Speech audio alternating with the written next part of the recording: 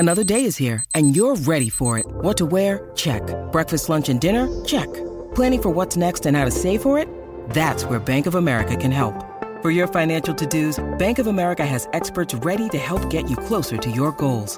Get started at one of our local financial centers or 24/7 in our mobile banking app. Find a location near you at bankofamerica.com/talktous. What would you like the power to do? Mobile banking requires downloading the app and is only available for select devices. Message and data rates may apply. Bank of America N.A., member FDIC. When you need mealtime inspiration, it's worth shopping Kroger, where you'll find over 30,000 mouth-watering choices that excite your inner foodie. And no matter what tasty choice you make, you'll enjoy our everyday low prices, plus extra ways to save, like digital coupons worth over $600 each week. You can also save up to $1 off per gallon at the pump with fuel points. More savings and more inspiring flavors make shopping Kroger worth it every time. Kroger, fresh for everyone. Fuel restrictions apply. Welcome to the Wolverine Confidential Podcast. I'm Andrew Kahn. I'm Ryan Zook. And I'm Aaron McMahon. The Michigan women's basketball team is in the Elite Eight for the first time in program history. We bring you the latest from Wichita, Kansas. The men's season came to an end in the Sweet 16. What happened? What comes next? We discuss that. Plus, Michigan hockey team is on to the Frozen Four. That and more on Wolverine Confidential. All right, Aaron and Ryan, good to be talking with you here. Late Monday morning, March 28th. Aaron and I in Ann Arbor. Ryan Zook in Wichita, Kansas, extending his stay thanks to the victory from the Michigan women's basketball team over South Dakota the other night. And they will play tonight, Monday, 9 o'clock Eastern time, 8 o'clock there in Wichita. Ryan, I don't want you to be late for the game against Louisville, the number 1 seed, for a spot in the Final Four. Yeah, I mean, there's plenty to talk about, but I don't know. Give me the vibe there. What do you expect for tonight's game as far as the fan breakdown? Because I know there was a lot of red in the arena on Saturday, but that was for the Coyotes. Well, did Louisville have a good presence too, though, in that first Yeah, game? it's I expect more of the same, another red out, so to speak, for tonight's game. And Louisville, I think, had the majority of fans there, and there was a great atmosphere for both games, including that first game. Obviously, Louisville was able to pull away late and beat number 4 seed Tennessee 76-64. But yeah, I mean, Louisville was up 15 in the first half, and then it seemed like Tennessee would always make a run to get to like 3-4 points, got down to 2 in the last few minutes, and then Louisville just ended the game on a nice little stretch there. So, but yeah, it's going to be another hostile environment for Michigan. They were able to survive it on Saturday against, honestly, I would say probably 85% South Dakota fans. They were loud and they traveled well, and it was a tough environment for Michigan, but they were able to. Their defense held strong, and then Layla Filia had the shot of her life there in the last final seconds to the go-ahead layup late, and with 22 seconds remaining to give Michigan that 52-49 victory. I will admit and say I haven't watched a ton of Michigan women's basketball the last couple of years. I know Naz obviously gets all the credit and all the fame and everything else, and rightfully so. She's a really good player. But I was really impressed with Filia watching her the other night. Like, she could do everything. She played defense. She's a scorer. She can shoot from the perimeter. She was really impressive to watch.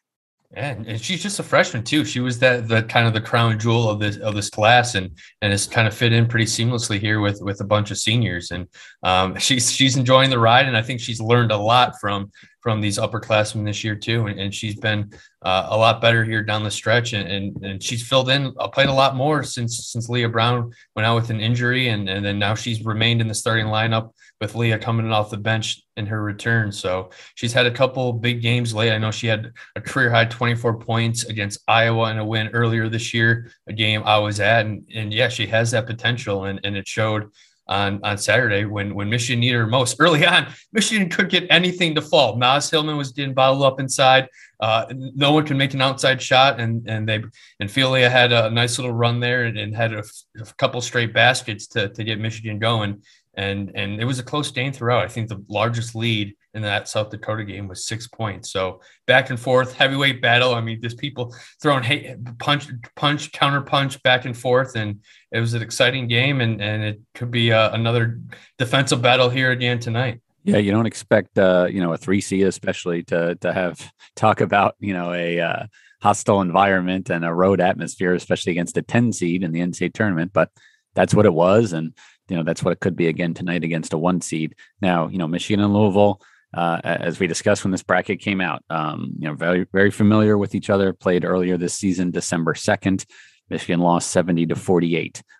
Last year, they did not play as, COVID kind of shrunk the non-conference schedule, but they played the year before that in the NCAA tournament. Michigan lost 71-50 in the second round. And they played the year before that in, was the preseason NIT, and Michigan lost 74-49. I mean, if you're thinking these scores sound pretty similar, they do. They're lopsided in favor of Louisville. Now, the December matchup is really the only one you can probably take too much from. Michigan shot 37% from the field, 2 of 15 from 3, I think, but the biggest number was 24. That's how many turnovers Michigan had. And Naz Hillman only had 12 points in that game, I think, her second lowest of the season. But the difference in that game, and one of them, is that Michigan did not have Amy Dilk, a senior point guard who can, steady the ship and kind of run the show on offense. Felia, who you're talking about, that was her 5th, 6th college game at that point. She did play. She was a contributor, but didn't have the role or certainly the experience that she has now. So I guess, Ryan, there's a thought from inside the Michigan program that game doesn't matter too much, or could maybe even help Michigan in this game. They've got to hope that's the case. Right. Yeah, no, I'm glad you brought up Amy Dilk, because obviously yesterday that was the main talk of both teams' press conferences, and they both kind of said, like, you could basically throw that game out the window. That was 3 months ago, and both teams have changed since then. And then I spoke with assistant coach Carrie Moore after practice, and she brought up Amy's like, yeah, we didn't have Amy Dilk that game, and she was still injured at that time, and they had a freshman, Ari Wiggins, at that point that played some 9 minutes in a point guard spot and had 3 turnovers. So that's a tough responsibility for a freshman who hasn't really played much since at all. So having Amy Dilk back there, who was a 3-year starter, now coming off the bench, should help Michigan limit those turnovers. And overall, just Michigan is a better team since then. This group has gotten to play against each other a lot more. They're playing well here in the NCAA tournament. So, and Naz Hillman, that was an eye-opening experience for her. She was saying yesterday no team has ever defended her like that at any point in her career. They were sending help. Emily Engsler from Louisville is one of the top defensive players in the country, and really kind of stifled Naz inside it, along with Olivia Cochran. So I expect them to do something similar here tonight, but the Michigan says they've practiced it ever since that Louisville game completely changed their game plan for Naz moving forward. So I don't think Michigan's going to win tonight, but it's not going to be a blowout in my opinion.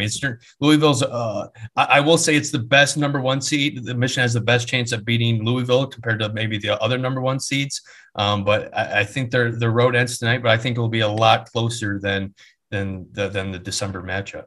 So I actually did some research. I looked at Louisville here a little bit. They're top 20 in the country in 3-point shooting. That December matchup you guys are referring to, Louisville went 9 of 20 from the 3-point line, including Kiana Smith. She went 4 of 8. So I think the key here for Michigan, at least defensively, is going to be guarding the perimeter. If Louisville shoots well from 3 again, they're probably going to win and probably going to run away with it.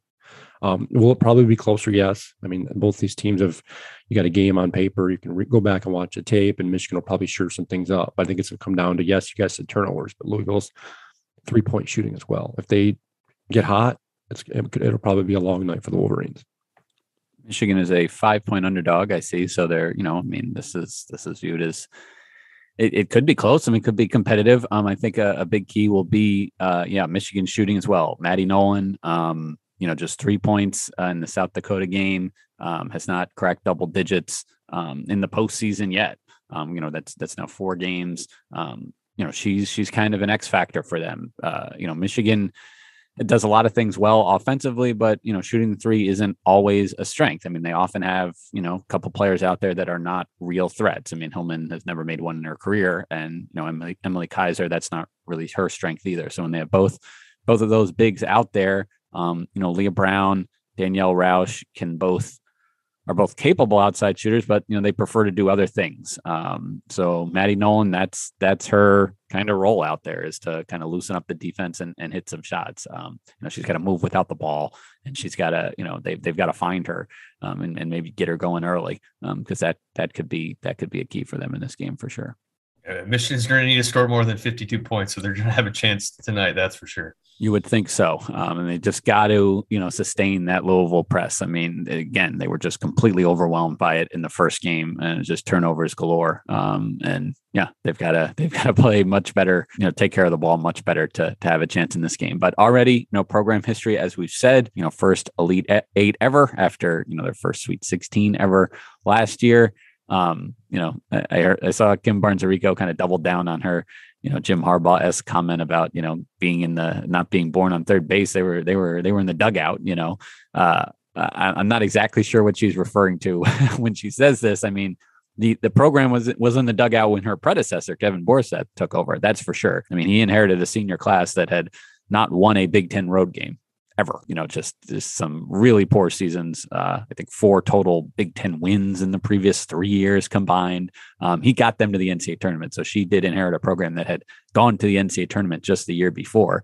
But obviously they've gone to new heights here, but this is her 10th year. It's not like it's their second or third year. So I'm not bashing what she's done. I just, there's maybe a little bit of, I don't know, revisionist history going on here with the program, but there's certainly, there's only you got the 2 Final Four teams, 8 teams left or whatever, but the fact that there was, or 6 teams, I guess. But you've got, to make it to the Elite Eight, they've done more than any of the other programs in the Big Ten, and more than most in the country, of course. So it's an incredible achievement. But why not take one more step and get to the final weekend in Minneapolis, where you'd think they'd have maybe can swing some of the fans back in their favor. This was a tough thing. Like, you had the home games to start, and then the Final Four's in Minneapolis, not too far. This wasn't exactly a destination location in Wichita. You kind of understand why there wasn't quite the fan presence there, but and it's just tough to get to with a flight too. I had to take had a layover in Minneapolis too. It's an easy one and a half hour flight to Minneapolis, but then getting to Wichita after that is kind of a pain. And so I could definitely see why. I mean, it's a lot easier for South Dakota fans who are a lot closer to just bus down or drive down. So yeah, we'll see what happens. They got to get there first, but I would expect a lot more of a Michigan contingent in Minneapolis if they can get that far. The men's team came up 1 game short of the Elite Eight. They lose to Villanova 63-55. This was last Thursday night. Yeah, and it's like, I think the bigger question is like, was this a successful season? And in the end, the simple answer, I think, is yes. You enter the NCAA tournament with a 17-14 record, your preseason top 10, and you don't sniff a Big Ten title. You barely make it into the NCAA tournament. But, in a sport that is dominated by this event, winning a couple games can change that narrative. And Michigan did that, beat a good Tennessee team and hung with Villanova, from most of the game. If, they just shoot the ball a little bit better, don't go 7 of 14 from the line, don't miss so many point blank shots. They can win this game, but that this is what Villanova does. They went and did it to Houston, the 2 nights later to get to the Final Four. So, you credit Villanova, but overall to get to the Sweet 16, be one of only 2 Big Ten teams to get that far, I think is a successful season. Is it not? I think their run is very, very emblematic of how deep, and we've talked about this in the past couple of weeks, how deep the Big Ten really was, top to bottom. I know everyone wants to knock the Big Ten for not getting any teams in the Elite Eight, and that's in the Final Four in the Elite Eight, and that's fine. And that kind of comes down, I think, matchups in a tournament setting like this. But top to bottom, I think the Big Ten's very good, and we saw that in them getting 9 teams in. But I think it just went to prove that any one of those teams really could have won a couple of games and kind of gotten to where Michigan was. I mean, if you would have asked the average fan coming into the tournament, which Big Ten team was maybe most likely to maybe get first, get knocked out, Michigan probably would have been high up on that list. The fact they're able to get a couple of wins, make a run.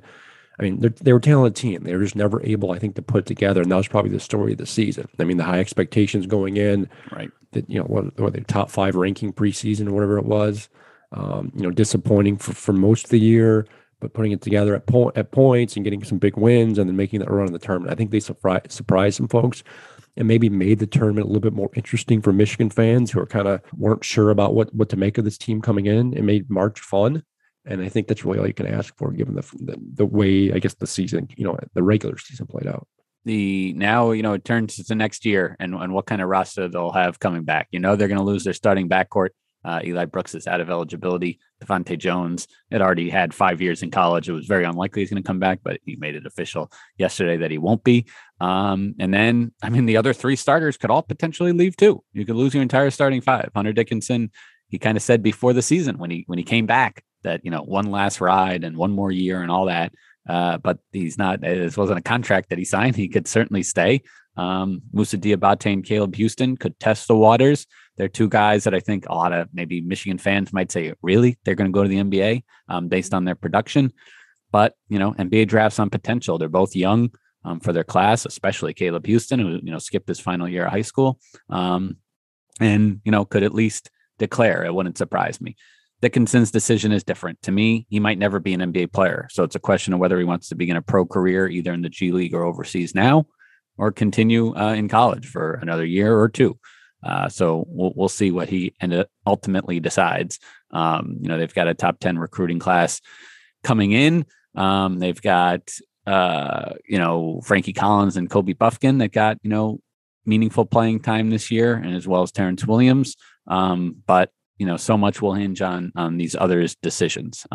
You get them all back. You really like your chances. You get 2, 3, depending 1 or 2, like it just depends. And then that'll then decide how Michigan attacks the transfer portal and, kind of builds its roster for this next season. Another thing to watch is the assistant coaches, could be in line for head coaching jobs elsewhere. And, Juwan Howard for the first time in his 4 years would maybe have to go out and find another assistant or 2. So a lot of things to look for, a lot of moving pieces. Their season is done, but the hockey teams is not. They are on to the Frozen Four because they beat Quinnipiac on Sunday night. Kind of a wild game. I didn't watch all of it. I was watching some women's hoops, but just as far as like the number of goals and when they came, was kind of unique to me at least. But here they are playing for the Frozen Four, a shot at the national championship, which is kind of where we expected this team to be, but no guarantee in a single elimination tournament. Zook, before you talk, hang on. I watched most of the game yesterday, the hockey game, and I saw them go up 4-0, and then I flipped the TV off, and I see Zook tweeting about it being 4-3. What the hell happened? Well, that's what happens when you become complacent and try and sit on a lead come March. Quinnipiac made a goalie change to start the 3rd period, had a lot of jump from the start. And once you get one, sometimes that's all you need to get things going. And sure enough, that definitely jump-started them. They controlled play throughout the 3rd period. And they made it 4-3 with about 9 minutes left, and then had a power play right after with a potential to tie. But a huge coaching gaffe, in my opinion, for the Quinnipiac coach to pull the goalie with just under 4 minutes left. You have all the momentum. You're generating offense 5-on-5. There's no need to pull the goalie that early. And of course, that comes back to bite them in the butt. And Michigan scores 2 empty netters. And then they get another goal to make it 7-3. And then Quinnipiac scores in the last final seconds too for 7-4. So I think that's 7 goals in the 3rd period, and for a quite eventful 3rd. But yeah, Michigan survives, and they're headed to their NCAA record 26th Frozen Four. And they will play Denver in Boston. Yes, that's a fellow 1 seed. Hello, 1 seed, and it's the location where Michigan won their last national championship back in 1998. But we'll have plenty of time to dive into this matchup more, considering that it's not until April 7th.